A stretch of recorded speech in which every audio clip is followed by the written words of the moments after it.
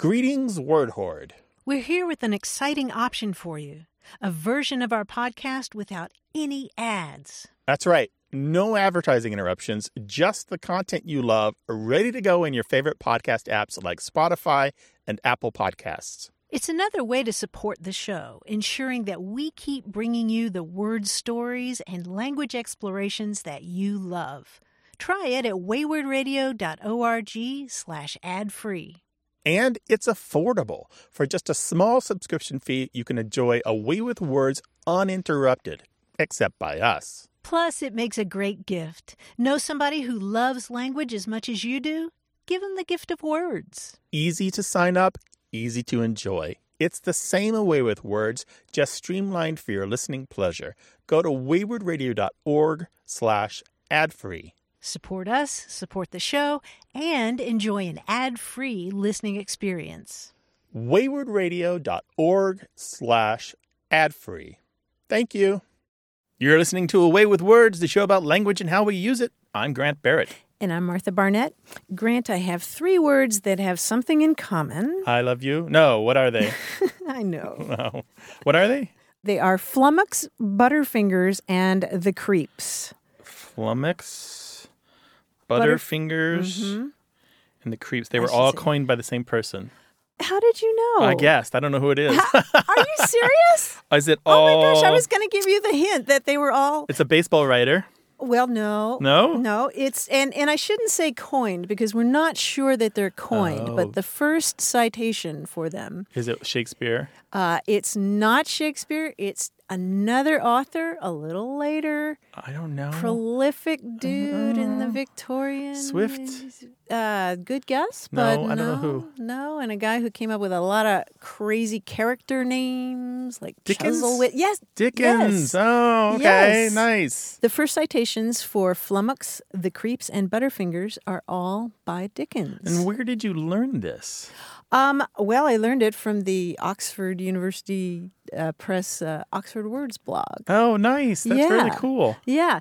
And there's also a new book called What the Dickens, Distinctly Dickensian Words and How to Use Them by Brian Kozlowski, which also is a delightful dip into all these different words that he didn't necessarily coin. He might have, but he for sure popularized Because them. he was so popular, any word that he used was sure to be repeated by others. Yes. One of those authors who was enormously successful in his day and wrote more than a dozen novels and just had this kind of linguistic exuberance. Mm-hmm. That's a great way to put it. Yeah. Flummoxed. Well, if you're flummoxed about a thing having to do with language, we would love to give you an answer. 877-929-9673. And don't have the creeps about the microphone. You can send us an email to words@waywardradio.org. Hello, you have A Way with Words. Hi, this is Nathan Jones. I'm calling from San Diego, California. Hi, Nathan. Hi, Welcome Nathan. to the show. How can we help you? Hi, I had a question about my last name. You know, the football season has started, and I started to notice a little bit more that there's a lot of African-American football players with the same last name, and I wasn't sure if somewhere along the line there was like an interracial couple or something, but I was wondering how that may have happened. And the last name is what? Jones. Jones. And that's your last name as well. Yeah. And are you African-American? No. Okay. And do you have any theories on this? Well, I heard from my history teacher that back in like the early 1800s, when there were slaves, African-American slaves, that they were named after their masters. Yeah, that's the British last names belonging to African Americans are real obvious evidence of the slavery history of the United States. It's true. Jones, however, is also a super common last name. Has something to do with when Henry VIII made Wales part of England. Everyone started making everything really English, and a lot of the old traditional Welsh names just started disappearing. And Jones, which means basically son of John, became a really common last name. And then a lot of those Welsh folks came to the United States, and they had large families, and they became prosperous and popular and spread throughout the country. And still, Jones is like the 4th most common name in the United States. Wow, I never knew that. Yeah. Yeah, it's like after Smith, Johnson, and Williams. It's funny because Johnson also means son of John. It's just a different configuration, different etymological origin. Mm-hmm. And Evans That's a pretty popular from last Welsh. name, too. Yeah. Yeah. So the slave history of the United States meant that when slaves were bought or sold, they often took the name of the landholder or the slaveholder, and they often kept those names after they were freed, although sometimes they took whatever name they wanted. They may have taken the name of somebody that they respected or a famous leader, or they may have taken the name of somebody else in the community who agreed to help them and guide them. Oh, wow. Yeah. Yeah, so that's a great question. Thanks, Thank dude. you for Really calling. appreciate it. How old are you, by the way, Nathan? I'm 12. 12. Well, it's a great question for a 12-year-old. Give us a call another time, all right? All right, thank you. All right, Thanks, take care. Nathan. Bye-bye. 877-929-9673. Hello, you have a way with words. Hi, Hi, who's this? this is Margie. Hi, Margie. Welcome to the show. Where are you calling us from? Thank you very much. From Kemp, Texas. What can we help you with, Margie? When I was a kid, I grew up in southern Georgia, but my mom actually grew up in New England. She was backing our car out the drive one day, and she accidentally bumped a little pine tree and said, "Stars and garter belts," which I've always wondered about. She never said it since.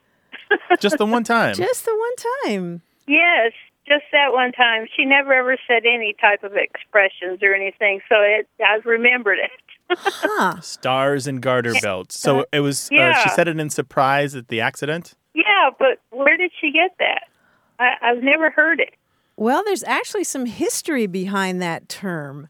In Britain, the Order of the Garter is the highest order of British knighthood. And often when you get that kind of honor, you get a medal that's in the shape of a star, like a really super fancy star. Ever since the 1700s, stars and garters has referred not only to those medals, but just sort of metaphorically to that kind of honor and the people who hold them. And I'm sure you've heard the expression, "my stars." Oh, Yes. my stars. Well, somewhere along the way, that got mixed up with stars and garters. And and so it sounds like your mom had a little variation on it, stars and garter belts. Yeah, and truthfully, back when I was a child, I visualized a different type of garter belt. A different type? What do you mean? It was before pantyhose. Yeah, Right. I remember those. The one to hold up your stockings. Yeah, and that's what I never thought about, the kind that, a guy might have worn way, way back in time. The Order Yeah. of the Garter. And now, bless my stars, that has something to do with thinking the stars controlled your destiny. Right. Yeah, I can understand that. Yeah, we actually get the word influenza from that notion. Ooh. The notion that the... Seriously? Yes. Influenza comes from an Italian word that literally means influence and referred to the influence of the stars on your health. Oh, wow, that's neat. Yeah, Margie, so you got all that history just from your mom backing into a pine tree. Thanks, Margie. Yes, thank you. Bye-bye. All right, bye-bye. My stars and garters. That's sort of an antiquated expression now. I don't really, I mean, if you're saying it for effect, sort of like millennials saying the bee's knees. Oh, right. Reference Irony. to the 1920s. Yeah. Mm-hmm. My stars and garters. 877-929-9673, words@waywardradio.org, or talk to us on Twitter @WAYWORD.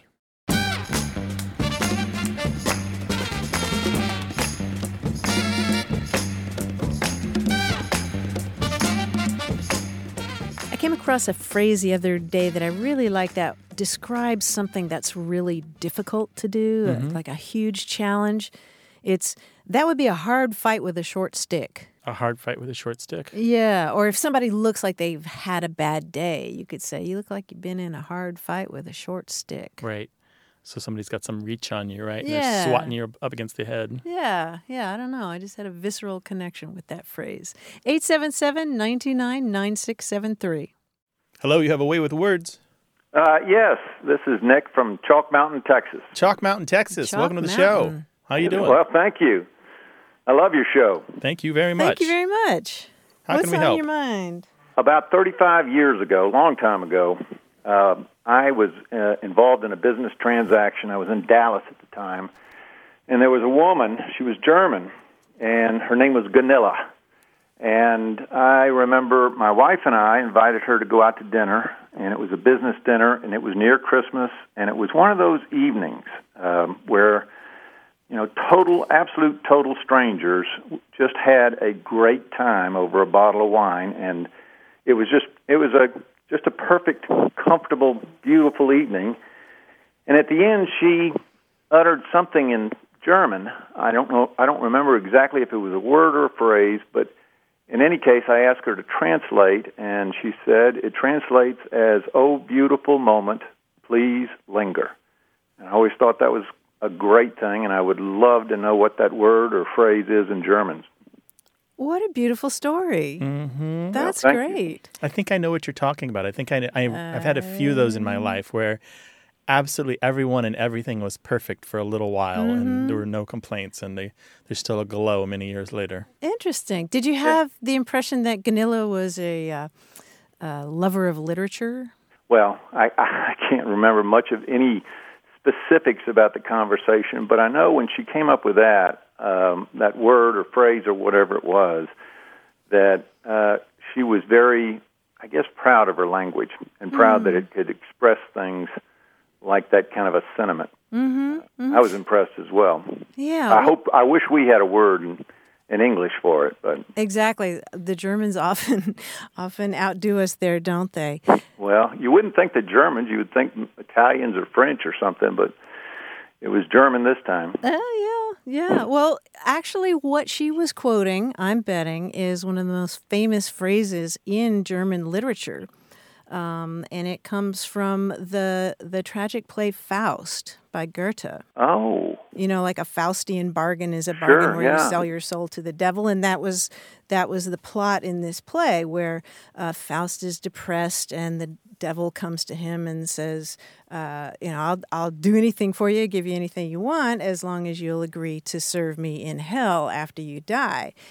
And so the deal that the two of them made was that Faust agreed that if he ever had a joyful moment, pretty much like the kind of moment that you're describing, that he just wanted to linger forever and ever, this moment of perfect bliss, if Faust ever got to that point in his life, then according to their agreement, he would die and go to hell. And when... Now you're scaring me. Well, you didn't. That's the good news. Well, that's right. That's right. I certainly did not. But yeah, and that passage translates as Faust telling the devil, when they're negotiating this agreement, he says something to the effect of, "Oh, beautiful moment, please linger," and then that will be the cue for me to die and go serve you in hell. And that beautiful German phrase is "Verweile doch, du bist so schön." Well, I'm not sure I'll remember that, but it's probably the most famous phrase in German literature. "Verweile doch, du bist so schön." Wow, that's starts incredible. With a V.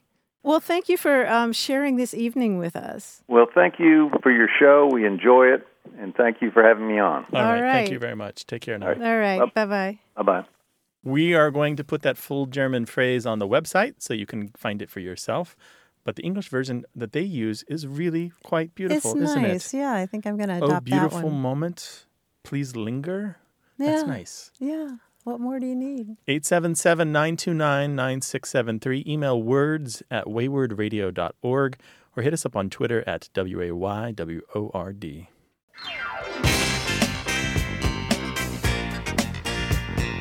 Away with Words is a show about family, history, and culture, all wrapped up in language. Stay with us.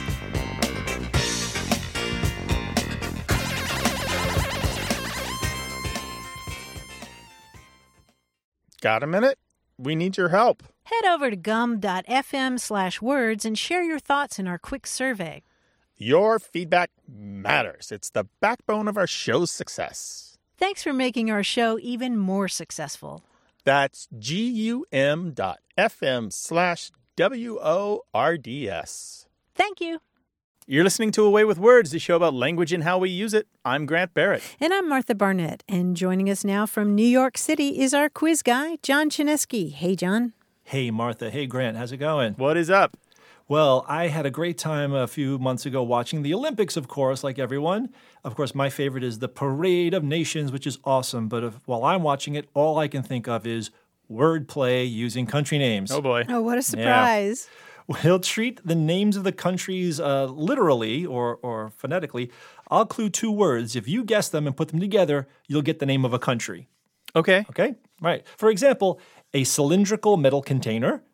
The acronym that's likely on the back of your toothpaste would be CAN and ADA, the American Dental Canada, Association. Gotcha. Oh, Okay, dear. And Canada. that gets you Canada. Got it. Now, it might be typographic or it might be phonetic, but let's just go. Let's go someplace else. Let's go to another country. Here we go.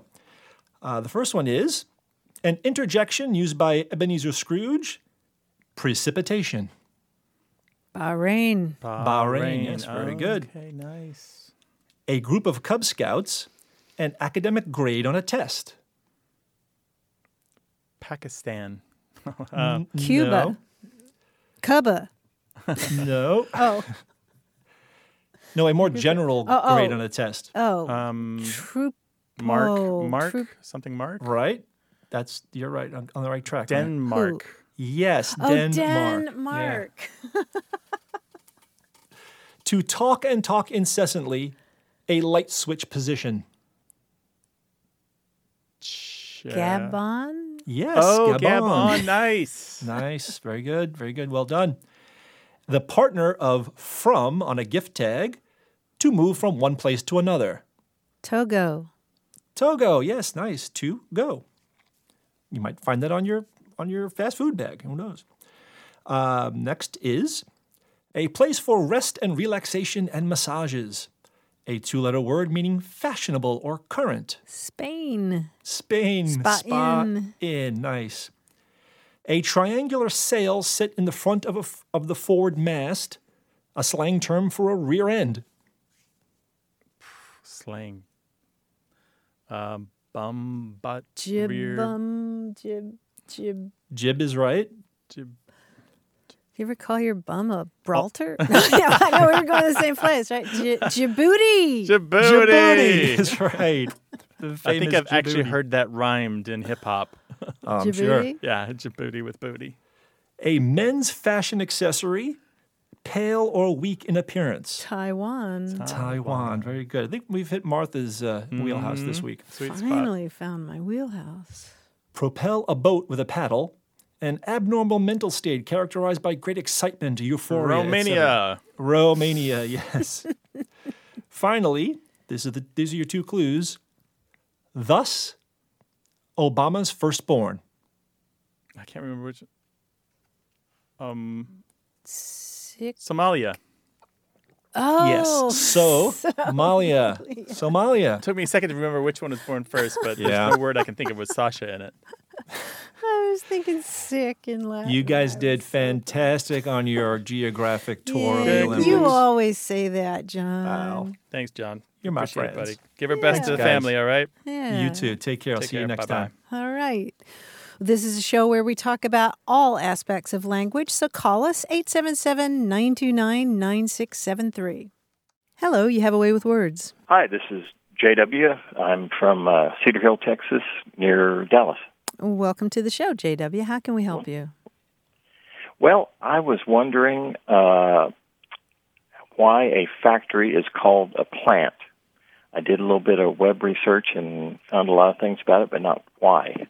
Okay, so you don't work in one necessarily. No, I work in a ministry, and we have the phrase church plant, but you could substitute the word planting for that, and it would make perfect sense what the analogy is. But with a place that produces cars or something, and it doesn't make any sense. And at first, I thought maybe it was an archaic thing. I grew up in the Midwest, and there's plants everywhere. But then I thought, no, they talk about on the news today the GM plant in Arlington, Texas is going to make all the SUVs or whatever it is now. And they still use that term, and it just doesn't really make any sense to me. Well, just to be clear, what is a church plant? I mean, I'm picturing palms on Palm Sunday, but that's not what you're talking about, right? No. It's a new church. Like when a denomination or a large church starts a new one, then they're planting a new church, usually in an area that's underserved, like an urban area. Got it. It's the same principle, though, as for the factories or the manufacturing, which is you are physically putting something in place. When you plant a plant, you are putting it in the ground. You're affixing it to that particular position. And so we're talking about the physical putting of something down onto the ground. Interesting. Yeah. Okay. Well, it occurred to me at one point that maybe a satellite factory, aside from the main one, could be planted, just like a church. Mm-hmm. But I couldn't find anything to substantiate that, that was the case. Or maybe that originally it meant a secondary, place that's put in. No, it's nothing more complicated than the fact that it's just put there. A thing that you plant is a thing that's put there. There are some extended uses of plant, which to me are really interesting. When you said church plant, I thought about physical plant used in discussions of facilities, which often refer to not so much the location of the buildings, but actually what is in them. Like we have a giant cooling and heating system, or we have a big machinery over there, a printing press, and this is all part of the physical plant of the building. And then in the UK, they have a really interesting use of plant, which refers to heavy machinery, like backhoes and tractors. And so you will see signs about plant crossings. And they don't they don't mean that Tolkien's Ents are marching across the road. They actually mean this is where, say, dump trucks and bulldozers and so forth are coming back across the road. That's interesting. That's very cool. Building a plant. But it still refers to the from almost a financial or business organization sense, all of the equipment and machinery that together makes up this operation or this enterprise. That's the plant. Who knew? I see. So not so much the building as just the totality of everything. it. Yeah, all of this, all the non-human physical resources, basically. Interesting. So if you or I were driving in England and we saw a sign that said plant crossing, we would expect this building to be coming across. No, we would get out our cameras just in case, but no, more than likely it'd be a bulldozer or something like that. I would be expecting elms crossing the street really slowly. Yeah. Thank you so much for your call. Thank you. All right, thank you. Take care. Bye-bye. Bye-bye. Bye. 877-929-9673 is the number to call to talk with us on the air, or you can always send us an email. That address is words@waywardradio.org.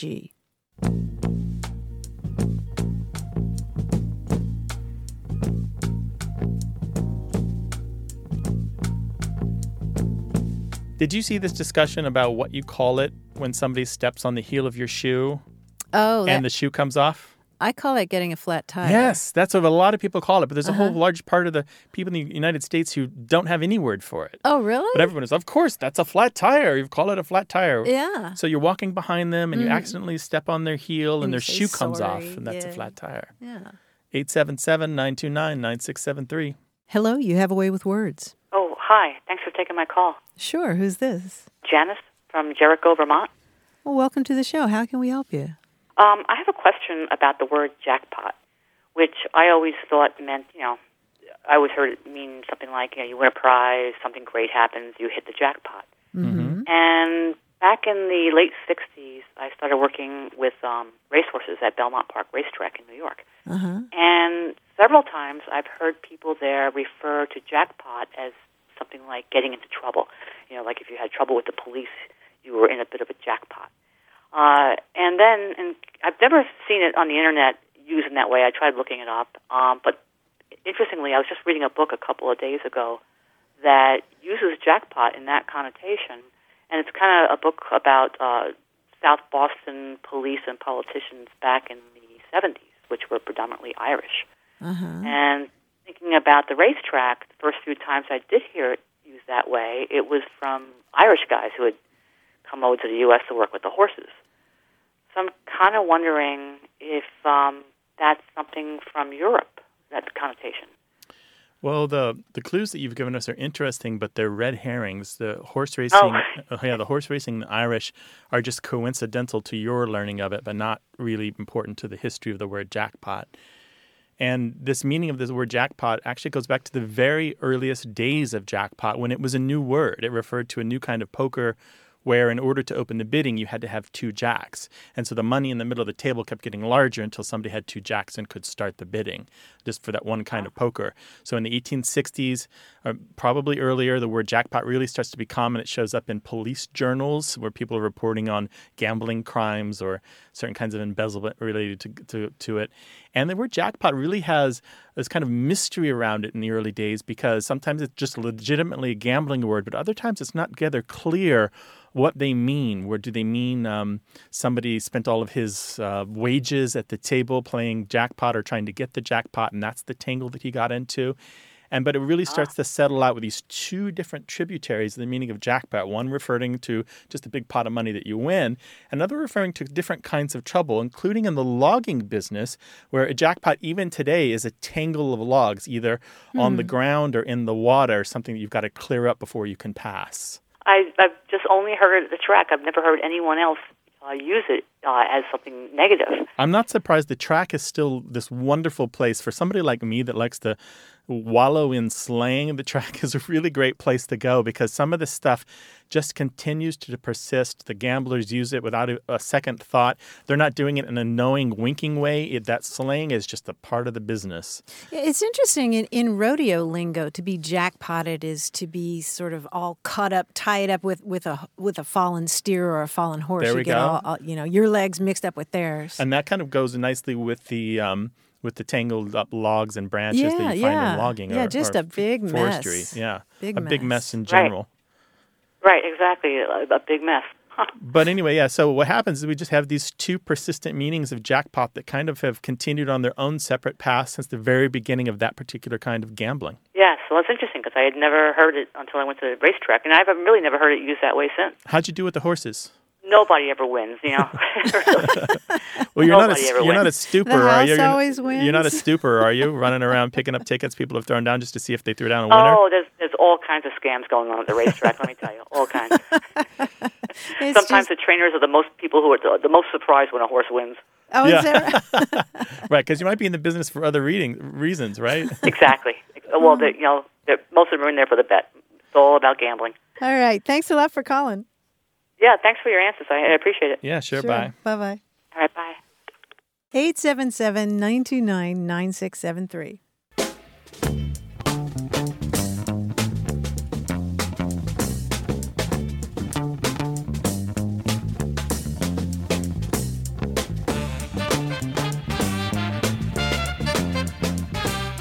Grant, do you like Pop-Tarts? I do. I love them. One of my favorite foods, actually. Is that right? The best thing to do is put a Pop-Tart in a toaster and then butter it on top of the glaze that's already on there. Oh, on top of the glaze? Yes. For real? Yes. What flavor? It's so indulgent. It's like 9,000 calories. Oh, my gosh. All of them. On top of I like really? the chocolate. I like the cinnamon. I like the strawberry. Oh, my gosh. Okay. What are the holes called in Pop-Tarts? Vent holes? I don't know. Blow the holes? The purpose is venting them. I don't know so what that they have a don't. name. What are they? Yes. They're called either Perforations? docking holes or docker holes. Docking? How did you find this out? I was reading about crackers. Oh, that's cool. So crackers or Pop-Tarts or any kind of manufactured food like that has the perforated holes in the top to let the air out? Yes, there are devices that are dockers that put docking holes into. That's cool. Yeah. But do they also move them around, the docking devices? I wonder if they have like 2 purposes. They put their prongs down into the food to make the holes, but at the same time they can move it to like a different belt or different channel or something. Yeah, I'm not an expert on Pop-Tart production. Can you tell that I've watched 20 plus seasons of how it's made? Yeah, pretty much. I mean, they make this flat, layer of the that's cool of the food, and docking then they put holes the in docking my holes or docker holes. I'm gonna amaze everyone the next time I butter a Pop-Tart. Yeah, exactly. 877-929-9673. Hello, you have a way with words. Hello, this is Bruce. Hi, Bruce. How you doing? Hey, Bruce. I'm doing very well. It's so good to talk with both of you. It's good to talk with you, too. Where are you calling us from? The Tampa Bay, Florida area. Excellent. What can we do for you? My wife and I spent a week in Fort Myers, Florida earlier, or just this past summer, and we visited the Thomas Edison Winter Estate. And it was fascinating. It was such a wonderful place to visit. There was a plaque describing the rules of the Seminole Cottage. That's what they called the estate there in Fort Myers. And Thomas Edison's oldest child, Madeline, she was the only daughter, had a very funny wit, very quick-witted, and they said sometime even caustic. Her name was Madeline. And one of the rules for the guest at the Seminole Cottage was, don't cabbage unto yourself all the fish poles. This has been done by guests, thereby incurring the grave disapproval of the entire family. I had never heard the word cabbage used in such a way, and I thought that it was worth sharing with you. Mm-hmm. And you took cabbage to mean what? To gather all the fish poles to yourself instead of sharing them, baiting them all up and putting them in the water so you have a greater chance of catching all the fish. Okay. I've never heard fish pole before. I've always heard fishing pole. Mm-hmm. That's interesting. Me too. Fish poles. Yeah, I thought that was equally as unique. Yes, and to cabbage unto yourself. It's almost biblical. I know. That's what. The unto. That's right. The 11th commandment: "Thou shalt not cabbage unto thyself." All the fish poles. There's a long history to this. It comes up now and again because it's not completely archaic. Cabbage, a verb meaning to take, pilfer, steal, plagiarize. And it's got 400 years history or so in the tailoring business. There's long been a custom among people who make clothes that if someone gives you a bolt of fabric to make, they say, a suit or a dress, that you get to keep the extras, the remnants, the scraps, and whatever little bit is left on the roll. And that is called cabbaging, or actually the material itself is called the cabbage. We don't know why exactly. There are a couple of French verbs that maybe it comes from. More than likely, it looks like a bunch of cabbage leaves. Maybe the pile of scraps that you're going to turn into, say, a pillow or a tie or a hat or something. Maybe they look like a bunch of lettuce or cabbage leaves. And then quickly, though, that kind of came borrowed probably about 50 years later, starts showing up just to mean to crib, as in like when you crib somebody's notes, that means you steal the school notes of the kid who sits next to you, or to plagiarize. And it becomes broader over time just to mean to steal or even just to take without the intention of depriving somebody else. You're probably going to give it back, but you borrow with some force without getting permission first. And then now we have it today where apparently it just means to hog things. So hogging all the fishing poles for yourself. How about that? Very interesting. Yeah, cool, right? Yes, very cool. Thank you so much for calling. Thanks, Bruce. It's my pleasure. Thank you both. Take All care right, now. bye-bye. Bye-bye. Here's a quote. Either the cutter or the proprietor might sell the cabbage privately and not put the money through the books. So cabbage is a noun meaning the thing that was taken. Oh. And there may be some connection here to illicitly gotten money. And the connection there is more clear. Green leaves cabbage, of money. like right? lettuce. Yeah, lettuce is slang for money too, right? Mm-hmm. So much stuff all rolled up into one word. 877-929-9673.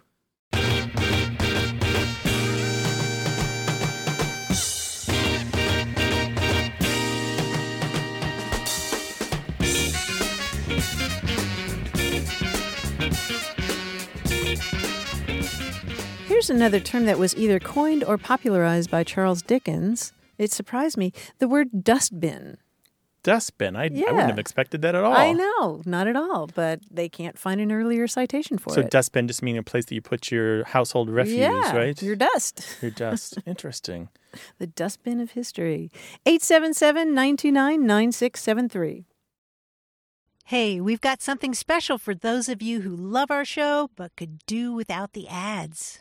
That's right. Imagine a way with words, the same engaging conversations, the same deep dives into language without advertising interruptions. We're talking about our ad-free podcast feed. It's sleek, clean, and it's just for our supporters. It's at waywardradio.org/ad-free. It's inexpensive, easy to sign up for, and works with all major podcast apps like Apple Podcasts and Spotify. It's an affordable way to support the show and get a seamless listening experience. And if you're feeling generous, why not give a subscription to another Away with Words fan? That's waywardradio.org/ad-free. Sign up today. Your support means the world. waywardradio.org/ad-free. Thank you. You're listening to Away with Words, the show about language and how we use it. I'm Martha Barnett. And I'm Grant Barrett. You know, I'm a refugee from the dictionary business. It is a business that has not gone all that well over the last 30 years, right? Layoffs, big projects canceled, books that people trusted just disappearing because no new editions are being made. Yeah, or not being finished. Not being finished, which is why there's some good news on the horizon that I want to share that comes out of the dictionary business. Oh, great. There's a British lexicographer by the name of Jonathan Green who has for decades, I think it's almost 35 years, been working on a database of English language slang. Now, he's published a bunch of smaller works, and he has published a 3-volume version of what is called Green's Dictionary of Slang. Mm-hmm. But now he's done something new. He's taken that entire database and he's put it online mostly for free. Oh, wow. You can go and there's 132,000 terms. You can look them up, get the word, get the meaning, an etymology if there is one, at no cost to you. It's really interesting. And so this man's life work is now available on the internet. And it's like one of these success stories out of the dictionary business that is just amazing to me. I know he's had setbacks. He had publishers change. The money that was promised didn't come through maybe. He's had to kind of finagle some help from people here and there. But he's done it finally. And it is a really good work. Green's Dictionary of Slang at greensaddictiveslang.com. That is fantastic news. Right? And you know his work, too. You've heard of Jonathan. Of course. I have his books. But to have that online and have it searchable. Have it searchable, right? And so what's happened to me is now, I have this like pantheon of these great works, the essentials as I call them.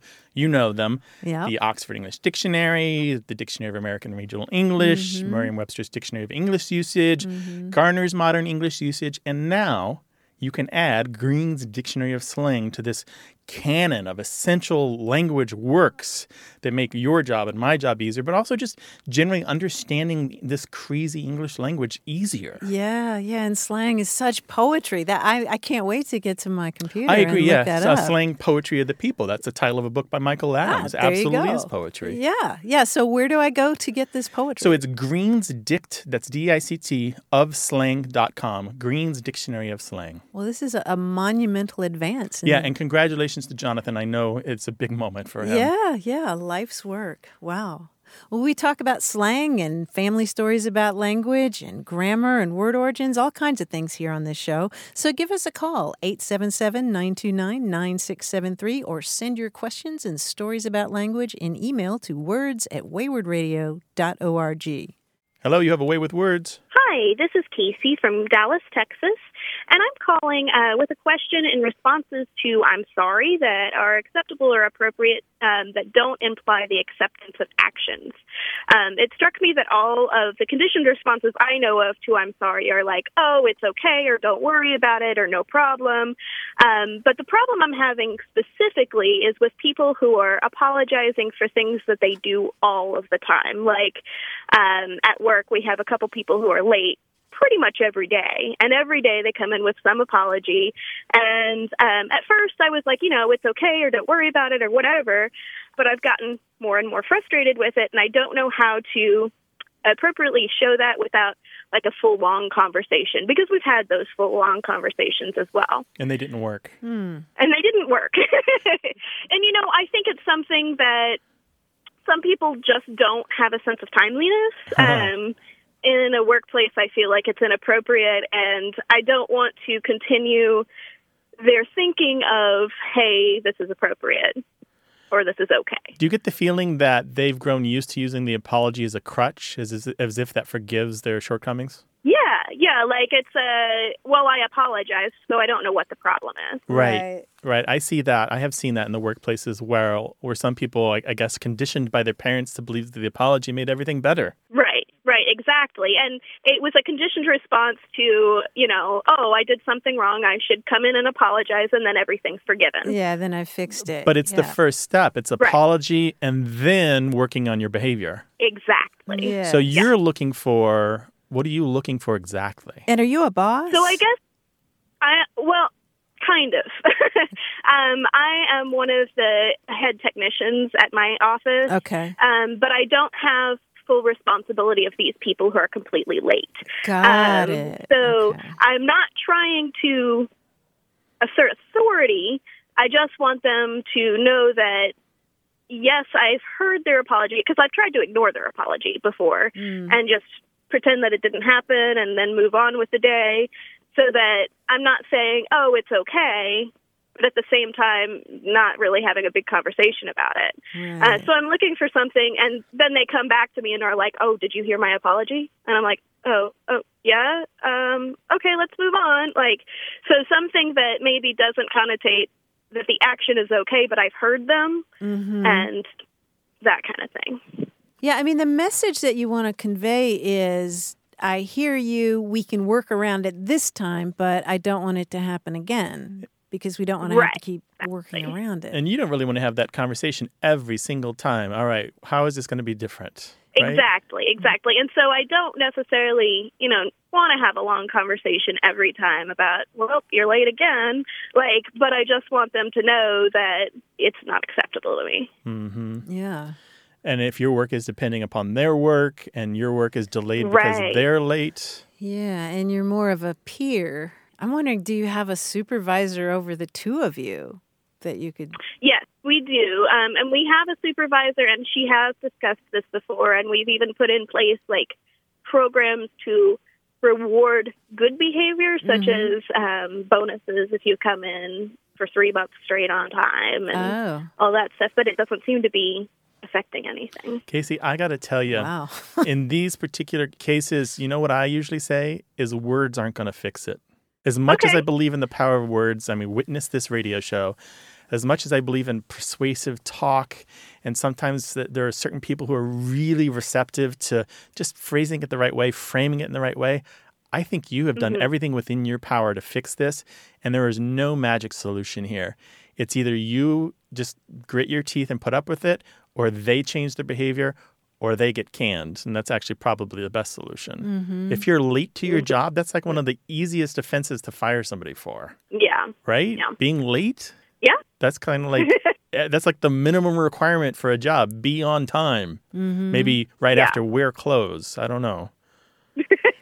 Yes, I completely agree with you. And thank you for at least hearing my question. But all that you can do, I think, really is grit your teeth, seriously. Or choose your battles. Choose your battles.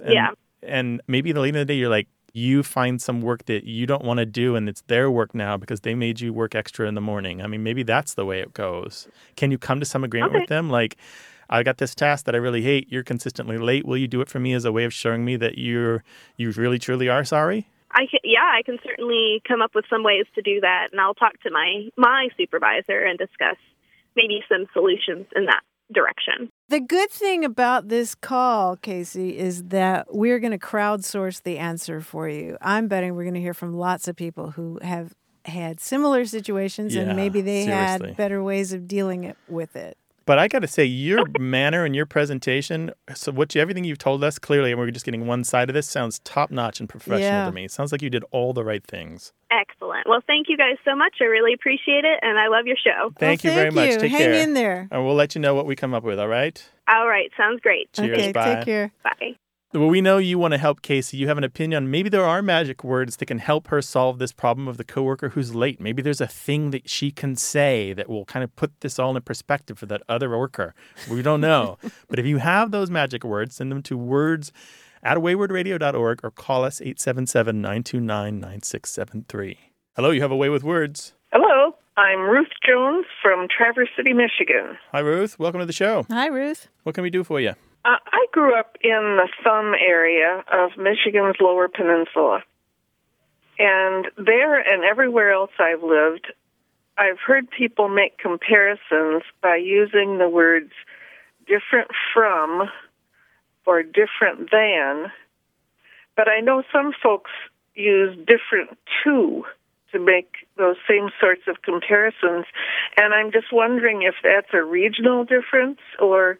You hear local folks saying different too? No, I've never heard anybody local say different too. But I think it's on media or in books or... Right. I encounter it frequently now, and I'm wondering... Maybe you're reading or watching or listening to things from the UK, because it's much, much, much more common it's characteristic of the UK. Yeah, different too. I do hear BBC on public radio. There you go. That's why you're hearing different too. I mean, that's what we And then use I in the read UK. authors who are British. Yes. Mm-hmm. Yeah, I don't know So any that's American that would use different too, except as either as in imitation or as pretension. Yes, exactly. Okay. That explains it. We still have the problem of different from and different than. Different than. Which one do you use? Well, I use different from, but I hear different than just as often. Uh-huh. Well, you're in the majority there. The vast majority of people who speak American English are going to say different from. And that's changing some. People are saying more and more different than. But the idea there is that 18th century grammarians were insisting that you should use different from, because than is a word that's generally used with comparative adjectives like bigger or louder or taller. Grant is taller than I am. His voice is deeper than mine. There are instances where you would use different than if, say, it's followed by a clause and it makes it easier and more succinct. For example, if you said something like, our financial projections are different than they were a year ago, that would be easier to say than different from they were. Right. Yeah. Or sounds familiar anyway. Right, yes. right. So that would be the exception. But that's it. Different too is something that you're going to hear from people in the UK. And different from is the safe choice in the U.S. Yes, exactly. For the most part. Well, thank you very much. Nice talking with you. Thank you very much. Great talking Ruth. with you. Take care Thank now. you. Bye-bye. Bye-bye. 877-929-9673. Email words@waywardradio.org.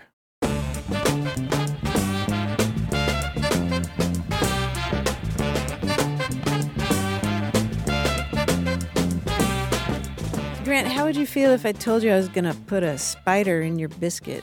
A spider in my biscuit? Well, I know of the spider that's the part of the stove that the skillet goes on, right? Yeah, but no relation. No relation. I don't know. I guess I would be a little worried that you'd gone over the deep end finally. Finally. She's finally there. What is it? Well, it's an expression that means to communicate bad news or to injure a person or put a spider in your dumpling. Put a spider in your dumpling. Grant, I'm going to put a spider in your dumpling, but, we're going to have to, walk home. Nobody wants a spider in their dumpling. No, nobody wants a spider in their biscuit. 877-929-9673 or Twitter @WAYWORD. Hi, you have a way with words. Hello. My name is Chad Ecker, and I'm in Omaha, Nebraska. Great. I'm doing well. Welcome to the show, Chad. How can we help? Well, I had this question about a little language quirk that I kind of grew up with my mother saying. And I actually didn't realize it was kind of out of the ordinary until I was older. Something she would do, and I think she got it from her mother as well, is she would end every telephone conversation with "bye," which I've never heard her say, like, in person. It was always just at the very tail end of the phone conversation, and I didn't know if that was an idiosyncrasy of just my mother or if this was kind of a regional kind of thing. I don't know. I was just kind of curious about it. And I wonder sometimes if I do it. Yeah, I'm wondering if you do it too. Yeah. So, I didn't know. Because, in like the Lincoln, Omaha area, we're kind of known for our lack of specific kind of regional dialects because of, like, we're telecommunication capital of the world. I don't know if that's still true. So I always find it kind of interesting, the little things that are kind of different, and that's kind of one that's always stuck with me. Well, I know one other person that does it for sure, and that's my father. Oh, no really? kidding. Yeah, Okay. but he's in his 70s, from Missouri, St. Louis area mostly, although originally from Southeast Missouri. He has some traits of various southern forms of speech, but he does it. He's always done it as long as I know. And he'll do it. Could be a serious conversation, say with the bank, or it could be a conversation with, say, my son, his grandson, but he'll close it with "bye." Bye. Right. That's something I've noticed. There's no, like, tone to it. When my mother uses it, it could be a curt "bye" or a very pleasant "bye." It has no, like, reflection of any, like, tone in her voice or anything like that. It's always the very last thing. It's never "bye, talk to you later." It's just "bye, Bye. click." Their phonetic things here are pretty simple. You basically have the elongation of the lips staying closed before you do the B sound. So because you're voicing the ba ba. So you're just dragging out that. You can do it to any word that begins with it. You can do basket. You could do birch tree. Baby. Baby. And so it's just holding that sound just a little longer before you release the lips to make that b. But do either of you think that the has a meaning itself? Because I think it does. Well, there are a number of amateur theories on the internet where this is discussed, say, on the straight dope forums, for example, where people think that they've just dropped the good in goodbye or that they've just slurred some other syllable before that. But I don't think that. I think it's actually just the word "bye" alone with the initial sound being elongated. Really? What do you think?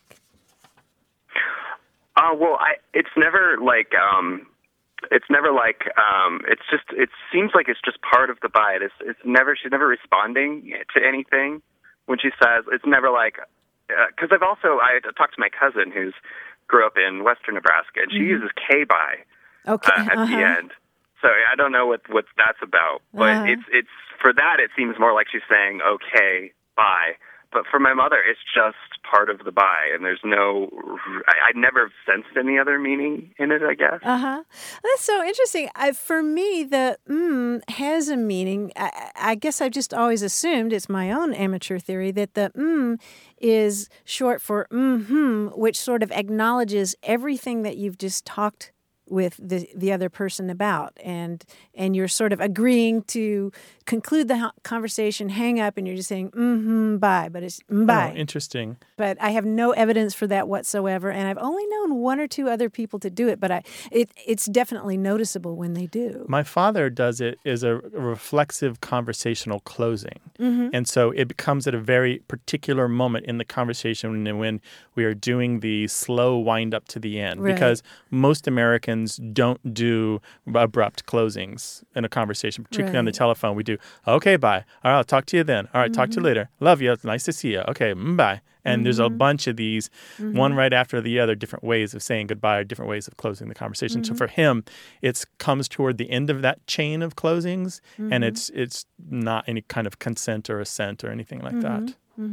Chad, we're going to probably get a bunch of calls and emails about this to learn some more about bye and who says it and where. I think there's one mention of it on Urban Dictionary for what that's worth, but I don't know of any professional linguistic texts that have studied this particular closing.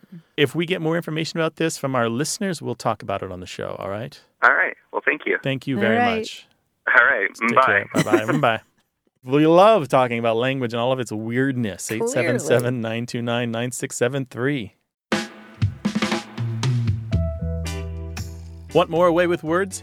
Listen to years of past episodes at waywardradio.org or find the show in any podcast app or on iTunes. Our toll-free line is always open, so leave us a message at 877-929-9673 and we'll take a listen. We love to get your messages at words@waywardradio.org or hit us up on Twitter at WAYWORD and look for us on Facebook. This program would not be possible without you.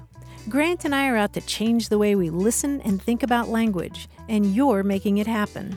Thanks also to senior producer Stephanie Levine, director and editor Tim Felton, director Colin Tedeschi, and production assistant Emma Kelman in San Diego. In New York, we thank quiz guy John Chinesky and that master of keeping it real, Paul Ruist at Argo Studios. Away with Words is an independent production of Wayward Inc. From the Recording Arts Center at Studio West in San Diego, I'm Martha Barnett. And I'm Grant Barrett. So long. Bye-bye.